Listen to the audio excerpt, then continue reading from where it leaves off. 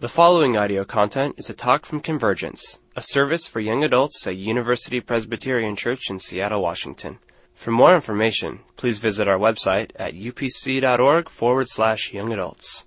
Let's pray. God, thank you so much for the chance to get together. Thank you so much for the chance to worship freely. We give you the praise and the glory and the honor. And we ask that your blessing would be on tonight. Lord, I know that people are here from all different walks of life. And that there are people here with a lot of different energy levels. That there are some people here right now that are tired. And they are here anyway. And I pray you'll bless them for that. I pray you'll bless their faithfulness in showing up. And you know it's my belief, God, that there's not one single person here that is here by accident, that you have a divine appointment with them right now. And so I do pray that through your word tonight, through our time together, that they will have that sense that you tapped their heart and said, you are my beloved child, and you are of my primary importance and my interest, and I want something for your life. I pray tonight that people will walk out of here with a sense of having met, not just with each other, but with you, because you know that that is the longing of our hearts at its deepest level. And all God's people said, amen. Well, welcome everybody. My name is Dave. I'm one of the people that gets the chance to come and speak sometimes. I was a pastor for 6 years, working with college students in the Midwest at a big old church out there. And then I've been a counselor for about 8 years now. And but I love, let me tell you, this is my, I have had a passion for this group for probably 11 years. And so it is always a real honor for me to come in and be with you. And from my perspective, you are in one of the most challenging chapters of life, where you are trying to figure out, what do you do?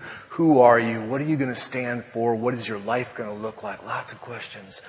Today we're going to talk about organizations and how difficult it can be. Some of you are just starting out in your career. Some of you have been in there for a while, and you know what it's like when you start that process of coming into an organization that's got its gears and they're grinding and it's got its way of doing things, and you come in and you kind of get fit in, or some of you are starting an organization, or some of you have been a part of an organization for a long time and you kind of know the culture. But organizations are tough, and this is where, for me, where I watch the world watch us and shake their heads and go, I'm not sure if I buy it, is how we operate as believers of Jesus Christ in the midst of an organization. A lot of who we are gets lost. It's easy to lose ourselves in an organization. It's easy to lose our way and not know how do we blend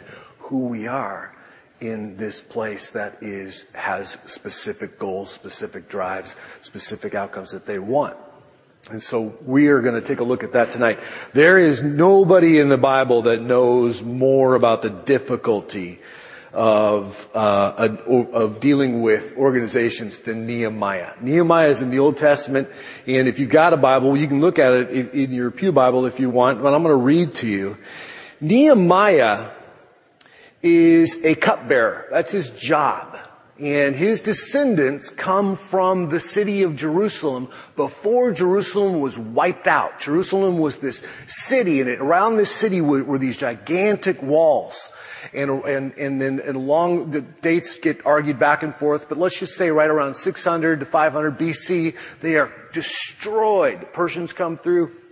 And completely wipe it out. What they did was they would take these people, and instead of killing everybody, they would do what's called disperse them. They would take a small little remnant, leave them there, and then they would take pockets and plant them all the way around in different towns and cities. So you may never see your family members again for generations. You actually see Jeremiah talking into this when Jeremiah 29:11, when he says, for I know the plans I have for you, plans to,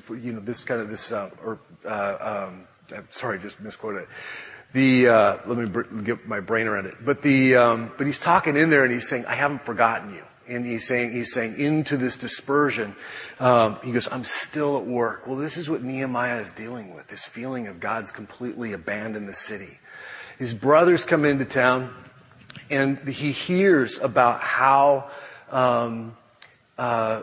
hard it's been and how all the walls have been taken out. Ezra's gone in there and tried to do some work. King Zerubbabel had gone in there and tried to rebuild it. And Nehemiah, who works right next to the king, Artaxerxes, you're going to see this. He is the cupbearer, which is an incredibly high position. And one that would take a lot of trust for the king. The king is always under threat of being overtaken or assassinated. And so the cupbearer, what his job was to be the one that would literally serve the king, lest the king have to actually lift his own cup. I mean, that's, the life.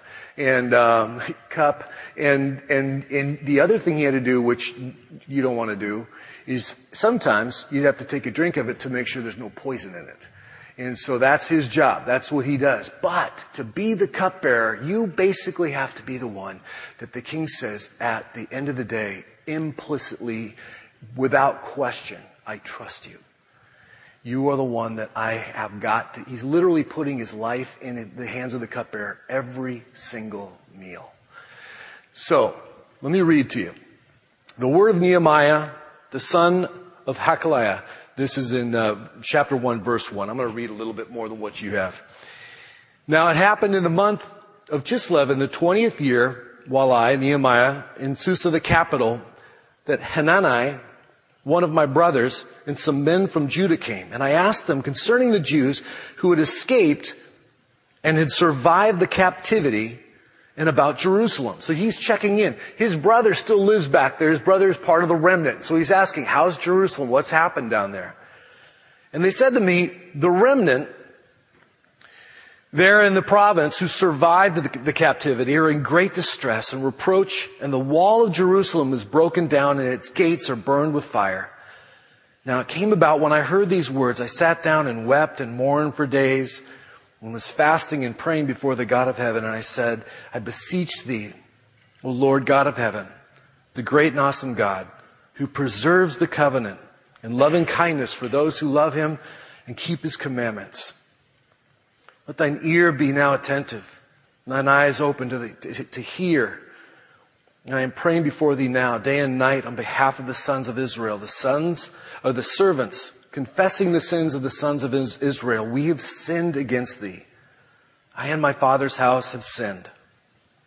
We have acted very corruptly against thee, and have not kept the commandments, nor the statutes, nor the ordinances which thou didst command thy servant Moses. By the way, this way of seeing, the way that he's seeing this is that he's seeing that the people have walked away and that's why the town is destroyed.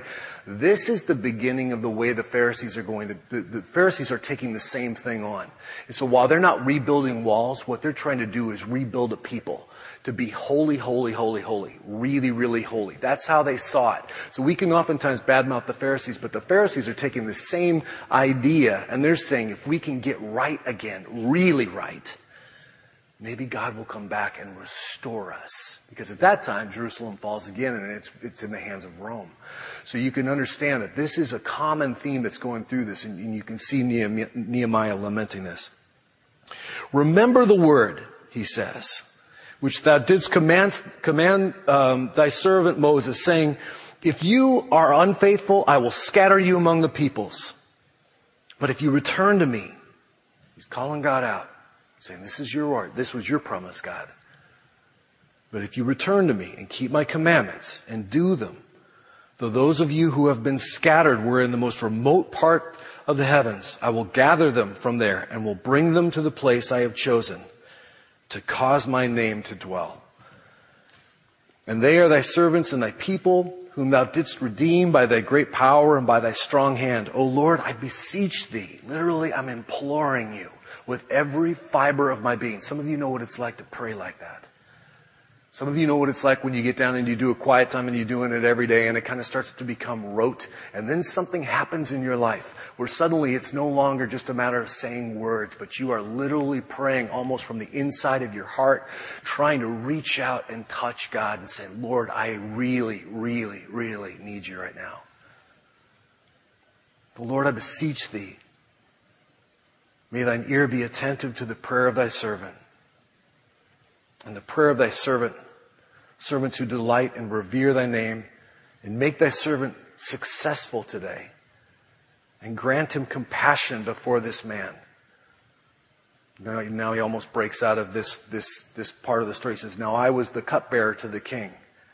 And it came about in the month of Nisan, in the 20th year of King Artaxerxes, that wine was before him. Now listen, you're going to have a little bit of a different translation up there. That's the NIV. I'm going to be reading from the New American Standard. Just a little bit of just to let you know, you will see different translations that move anywhere from a more literal word for word translation to what's called a dynamic translation, where they're taking thought by thought by thought. And so you have sort of a spectrum.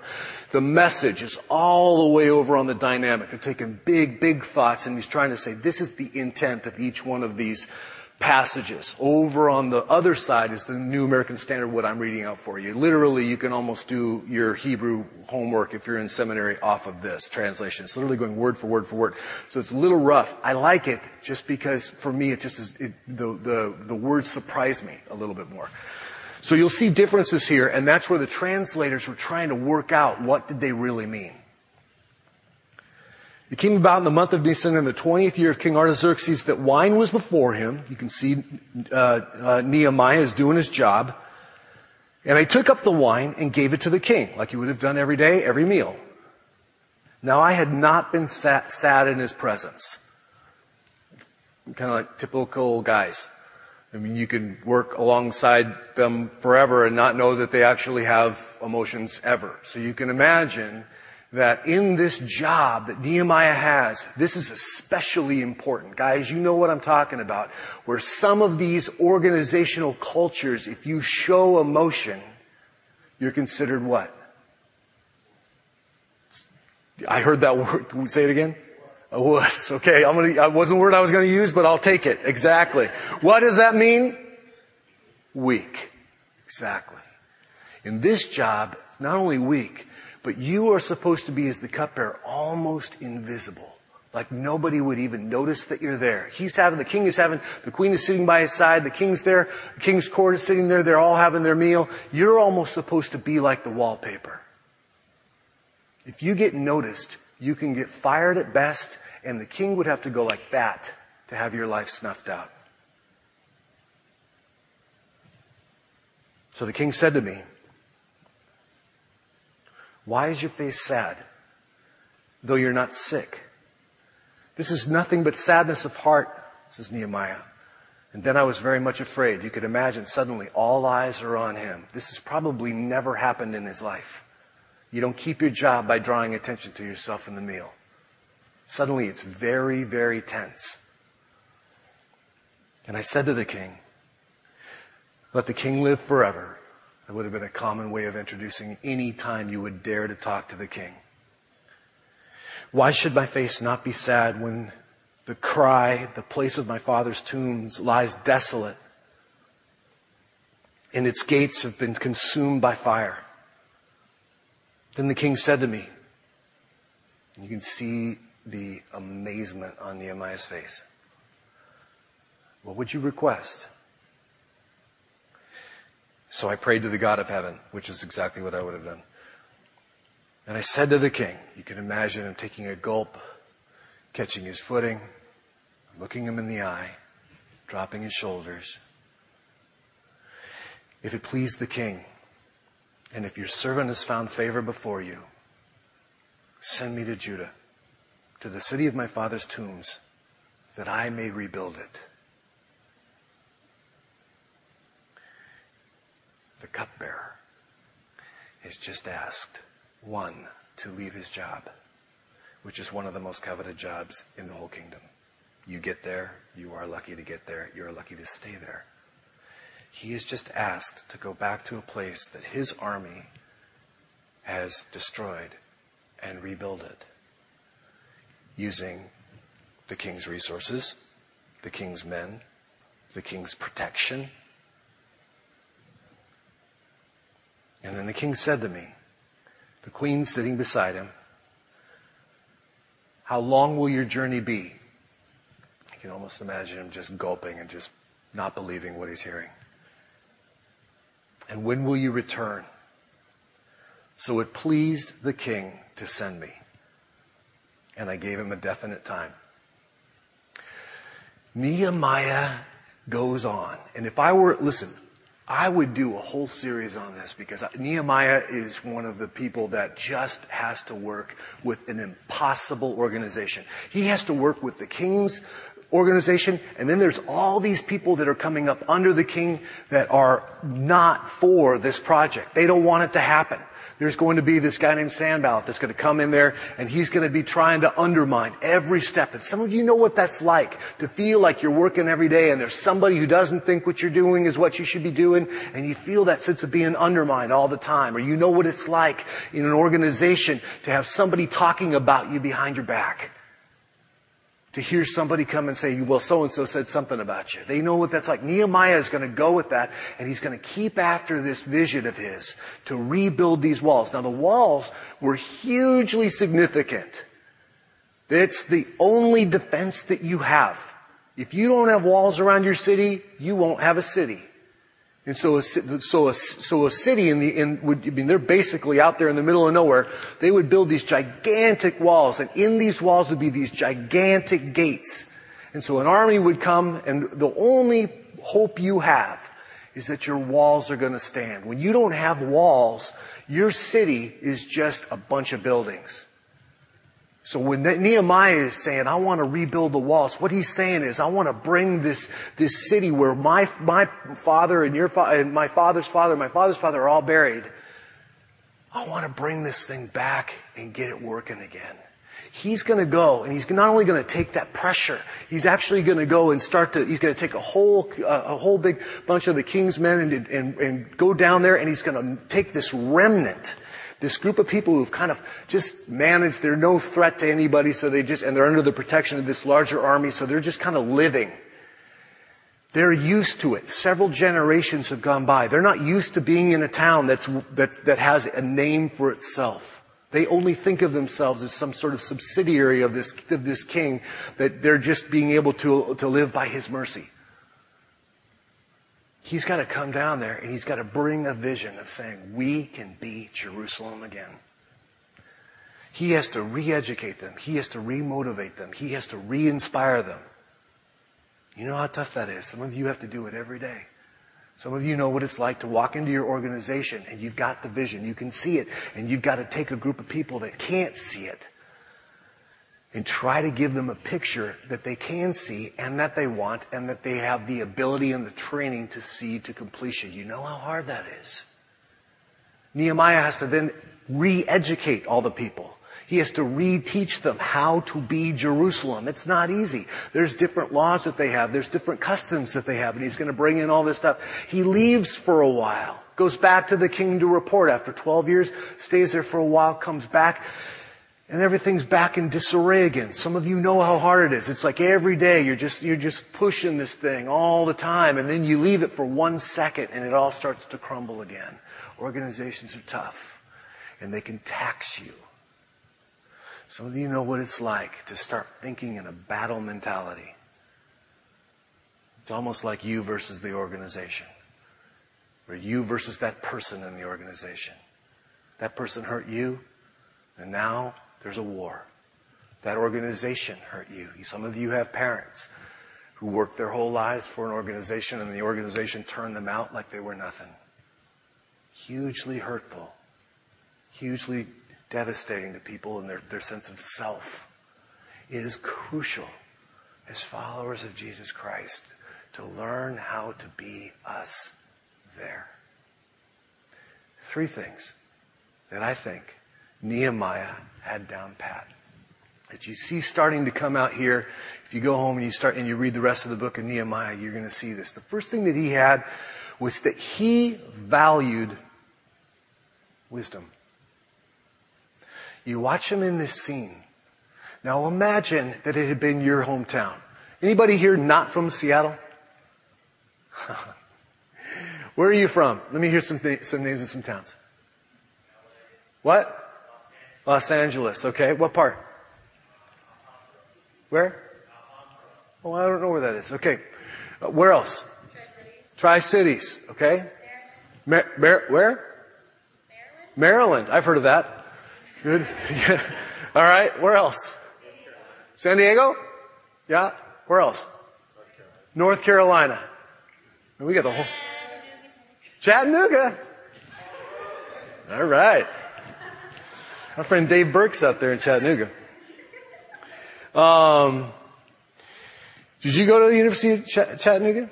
Did you go to the University of Tennessee in Chattanooga? No. Okay. To Chattanooga State and Catholic College. All right. Okay. All right. But you can imagine what it would be like if you were here and you heard, I mean, you can think of all the tornadoes that have been happening and you see these towns that are just literally wiped out. That's literally what an army would do. They would come in with such a massive amount of force and just bam, hit this thing, break it, just destroy it, literally take your will away. And then literally take enough of the people away that there's no strength left. And you can imagine what it would be like if in your hometown somebody exerted that kind of power over you. That kind of force. What kind of a drive it would be. Now you're talking to the guy who's holding the keys of that very pain. Now if it's me, wisdom is the last thing that I'm going to be using. But you watch Nehemiah and over passion will get you off the ground. He exercises wisdom, which will keep you flying. Wisdom is, for me, you guys, this is just me being real with you. The older I get, you guys, I watch people fuel their lives every day on passion. Passion, conferences, movies that exalt passion. If it doesn't have passion, it's not worth it. Passion is exalted. And don't get me wrong, I am a passionate person, for sure. Anybody who knows me knows that if I turn my eyes on something, for me right now, golf, I'm trying that. I'm terrible at it. Very terrible. But I'll get passionate about it and I start going after it. That's for sure. But listen, the older I get, when I see an organization that is just fuel on passion, I start losing my trust. What I'm listening for is wisdom. When I'm going to work and I listen to people talking about points, and if I hear them talking about something complex, and I hear them mocking the other side as if they're crazy, I turn off the radio because it's not wisdom. For me, if there is complexity, wisdom has the ability to hold that there are different vantage points on the issue.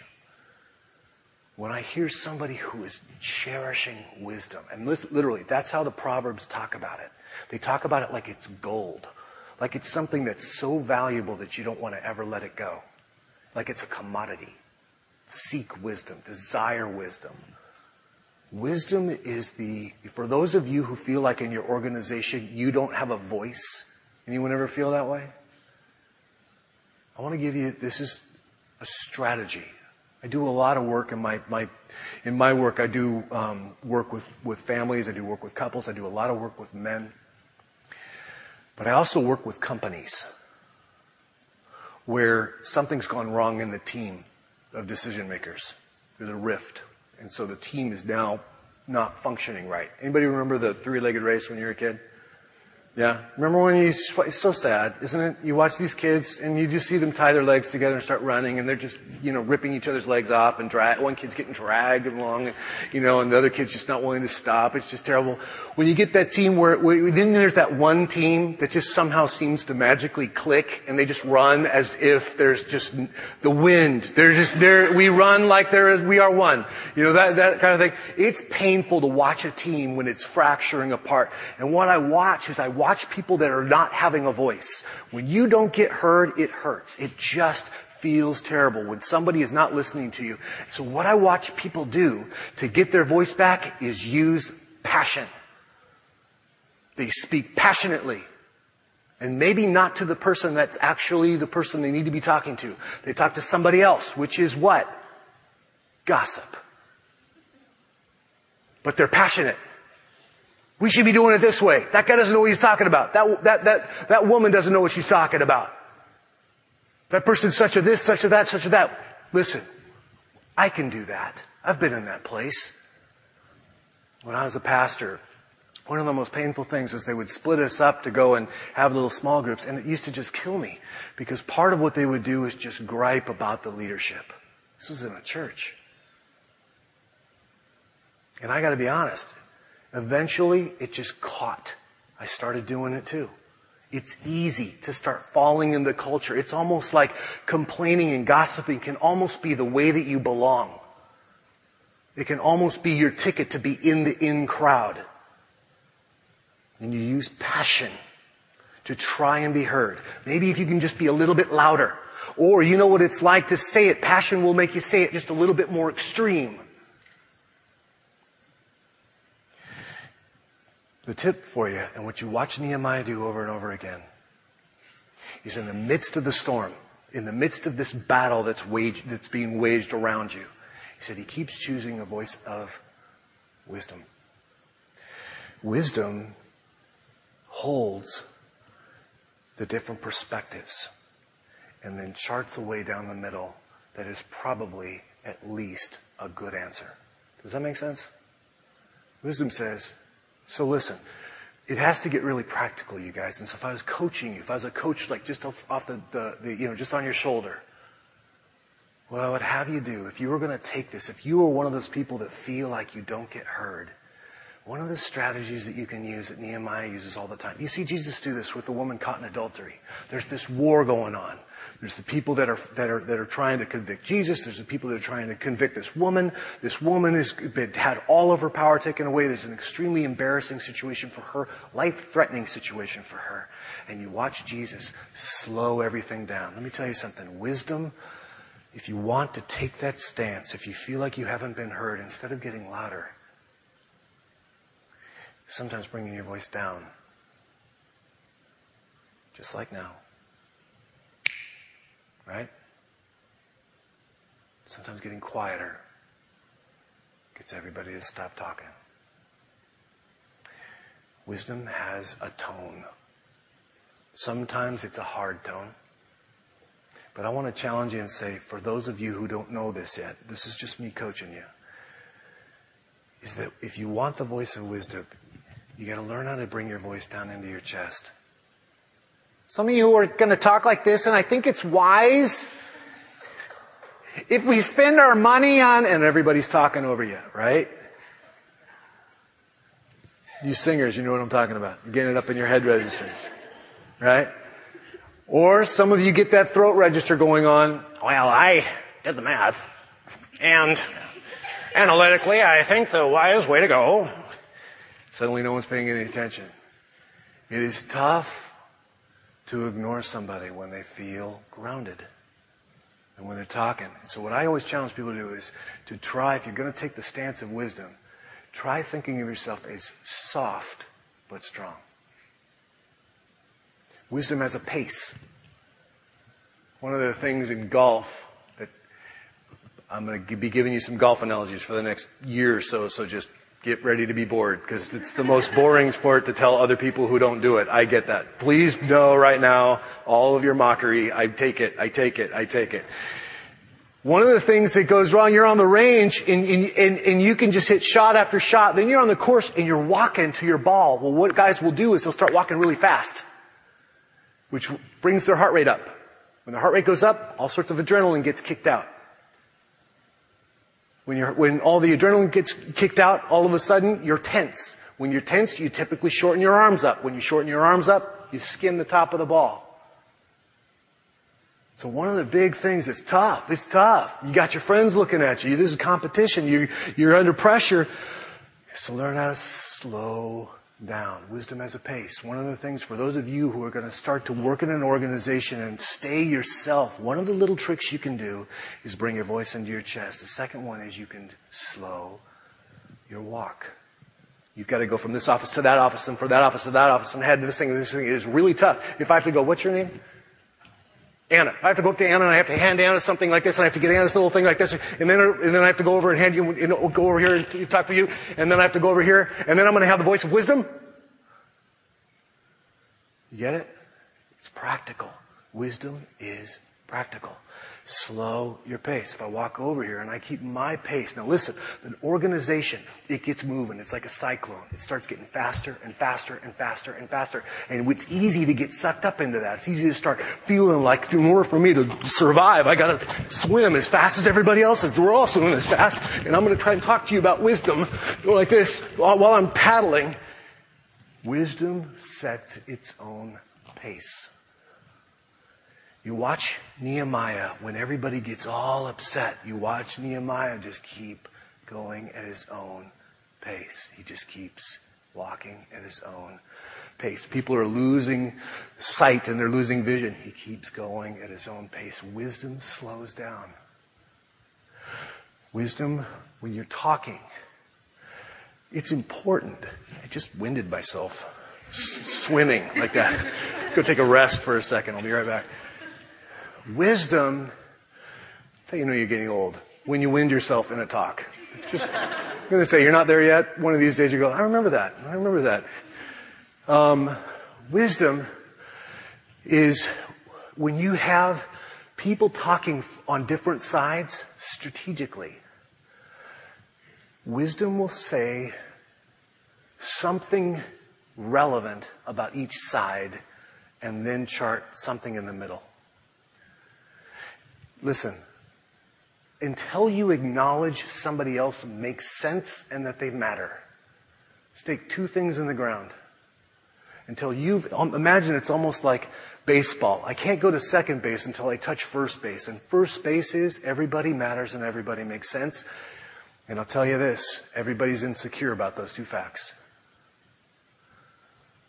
No matter how your boss is carrying himself, no matter how your boss is carrying herself, everybody is insecure about those two things. Who's in leadership?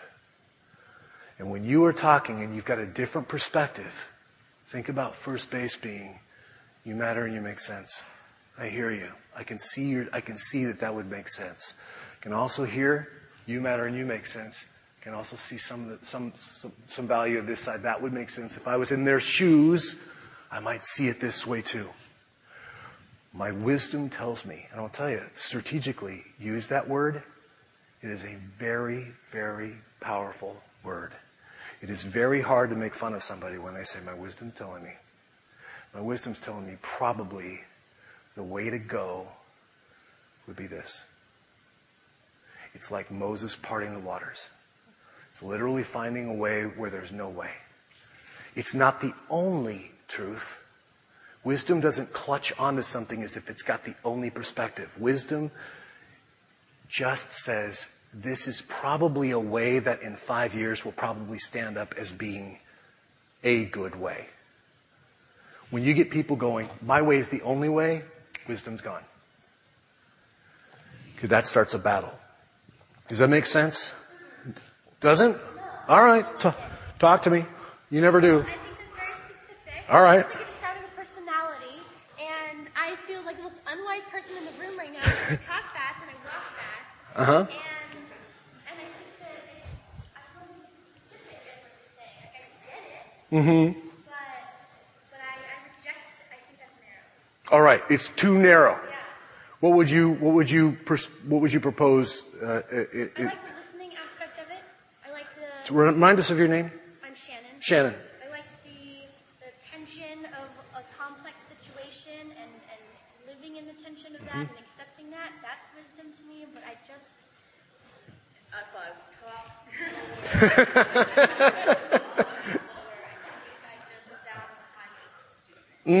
I understand that there's something to be said for giving yourself time to not just the first thing that pops in your head to say it, like I'm doing right now. But I can't be more specific than that, Dave. I just don't like that, what you just said. That's fair. I love it, Shannon. And you know what? You are important. And let me tell you, for me, there's an element of what Shannon is saying that to me is absolutely true, is that sometimes I do think wisdom actually gets fast. Absolutely. Hey, listen, if my dog is in front of an oncoming car, wisdom is going to make me run out of that car. And if I'm walking slow and talking from my chest, I just lost my dog.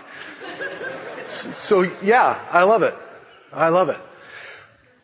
What I would challenge you with is, and this is just a personal challenge, is that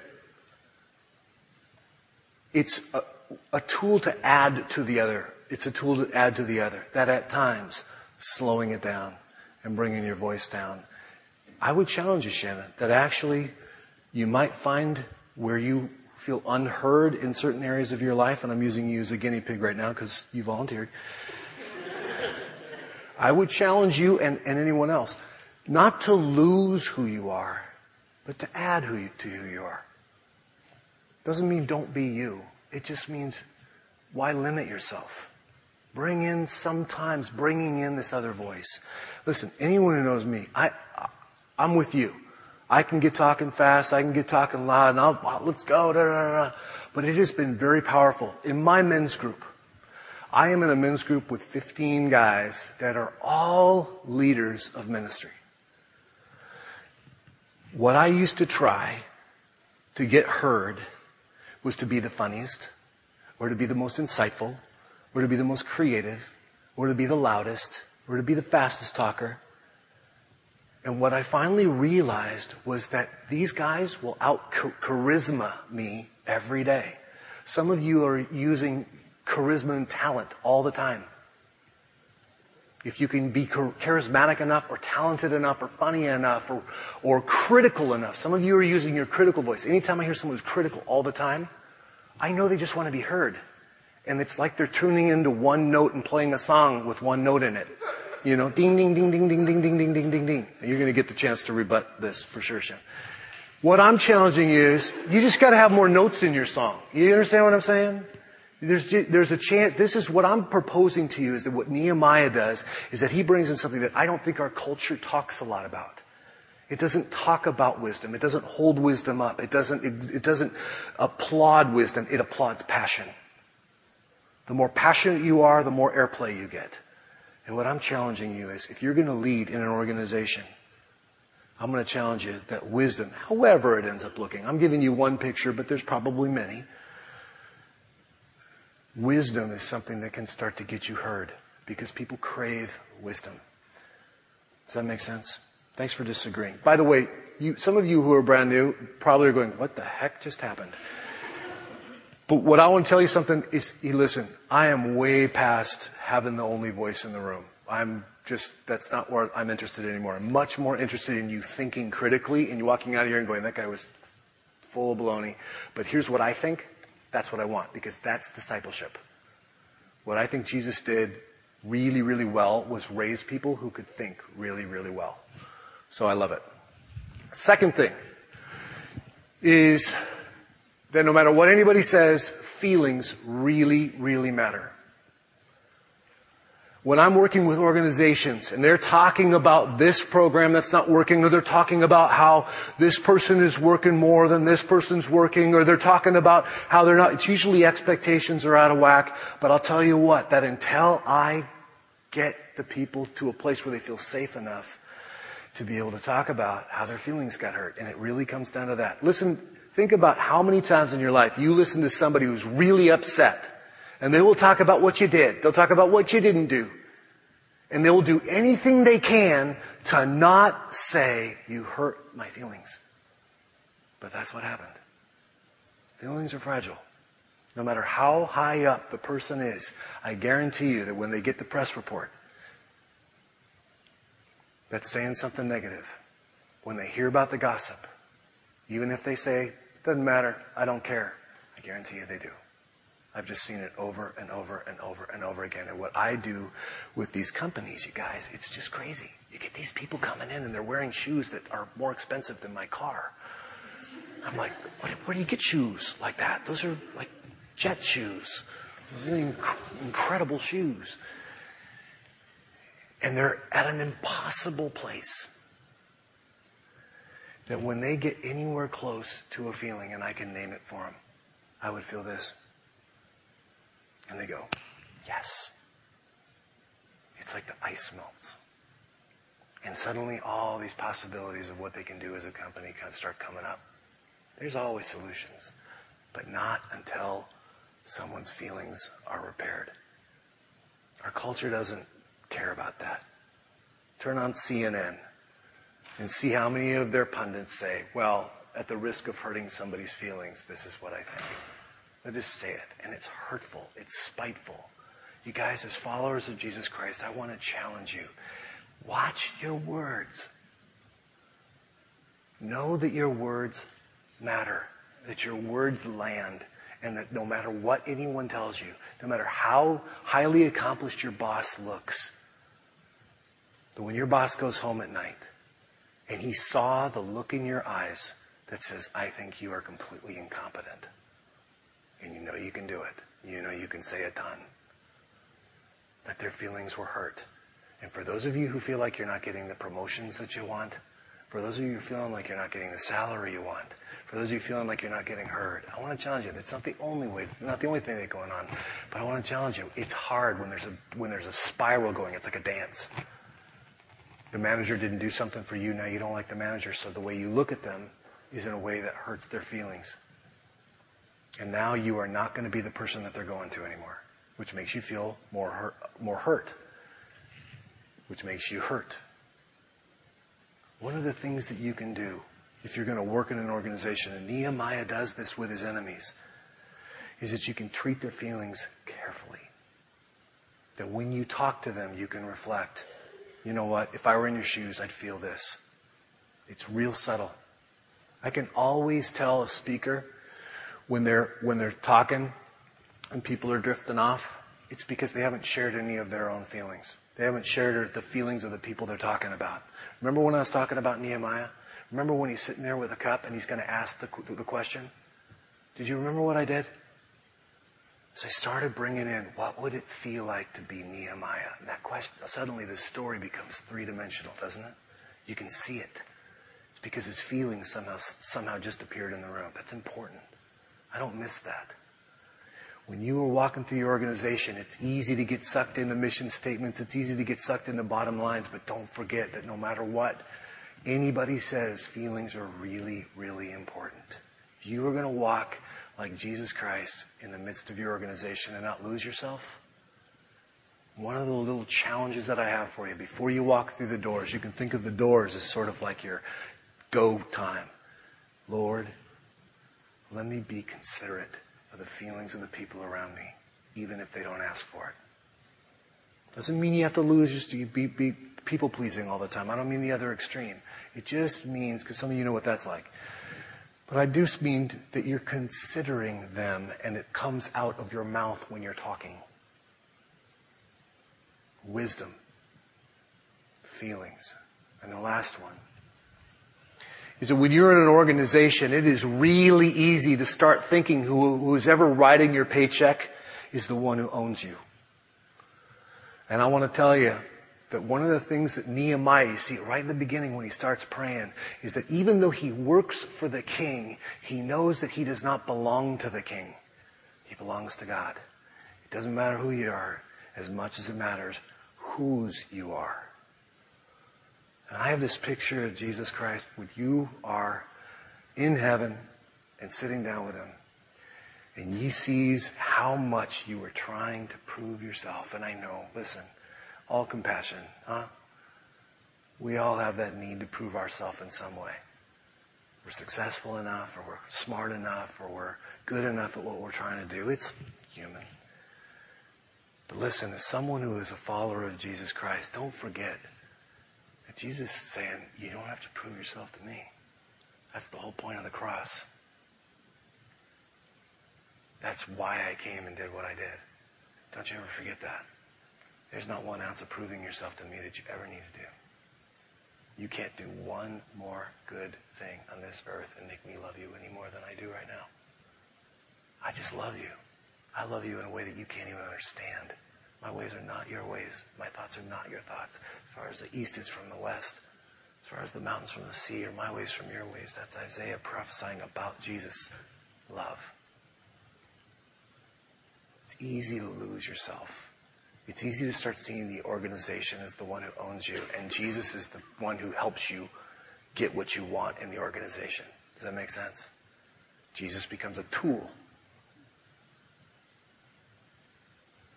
It is a different kind of grounded power when you walk through an organization where you know that as far as it is up to you, you will pull with what you have in that organization to make it go. But it doesn't own you. You don't belong to it. It doesn't have your identity in its hands, willing to give it back to you if you perform right. Willing to give you a good employee evaluation. It doesn't own you.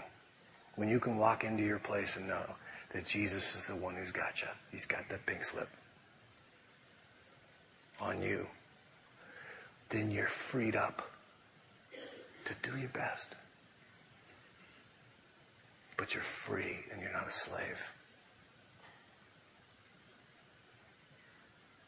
Wisdom. I want to challenge you guys. Wisdom is a practice. It's not a talent. You can start. If you are known in your company as the fiery one, trade that identity in, because it won't last. It burns out. If you are known as the confronter, challenge you to trade it in, because ultimately speaking, you'll be ignored. I challenge you, start practicing wisdom. What does it look like? What does it sit like? What does it stand like? What does it walk like? What does it speak like? Does it speak first in the meeting, or does it wait? How does it talk to people? Feelings. Doesn't mean you got to be a slave to people's feelings, but when you walk into your organization and you remember every single person has got an insecurity. Every single person here has been wounded. Every single person here has got fear.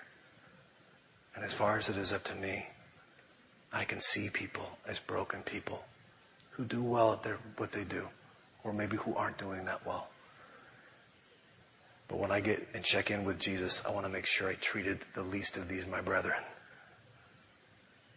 like he treated me. And then the last one, don't forget who's got you. It's not the person who's signing your paycheck. Jesus, pray for these people. I pray for me. We're all trying. We're all doing what we can. It's hard to be in an organization and not lose yourself. It's hard to be in an organization and not feel the stress and swim with the tide, swim with the current of the organization. It's hard not to forget who owns us. Lord, I pray for us as your followers that we would be people that walk, breathe, and follow you in the midst of the places we serve as work. And all God's people said, amen. Let me say something before you guys pray. I want to honor Shannon again, and I want to tell you, I'm going to stick around. I really don't care if you agree with me. I really don't. And anyone who knows me would say this is true. I really welcome your best critical thinking. And I want to tell you that is much more what I'm interested in as a disciple. And some of you are here for the first time and you're just checking it out. Hey, listen, I want you to know that in this place, we don't ask you to turn your brain off to be a follower of Jesus. I want you to be able to use the best you got. So I'm sticking around, and if you're going to come up and you want to say, I don't agree with that at all. I love it. I love it. Bring it on. I invite you to have those conversations with each other, because what I want you eventually doing is turning around and teaching this. I want you turning around in your organizations and being the person that can talk about these things with the brain and the heart that's thought through these things, that's lived them, that struggles with them. Fair enough? Amen? Amen. All right.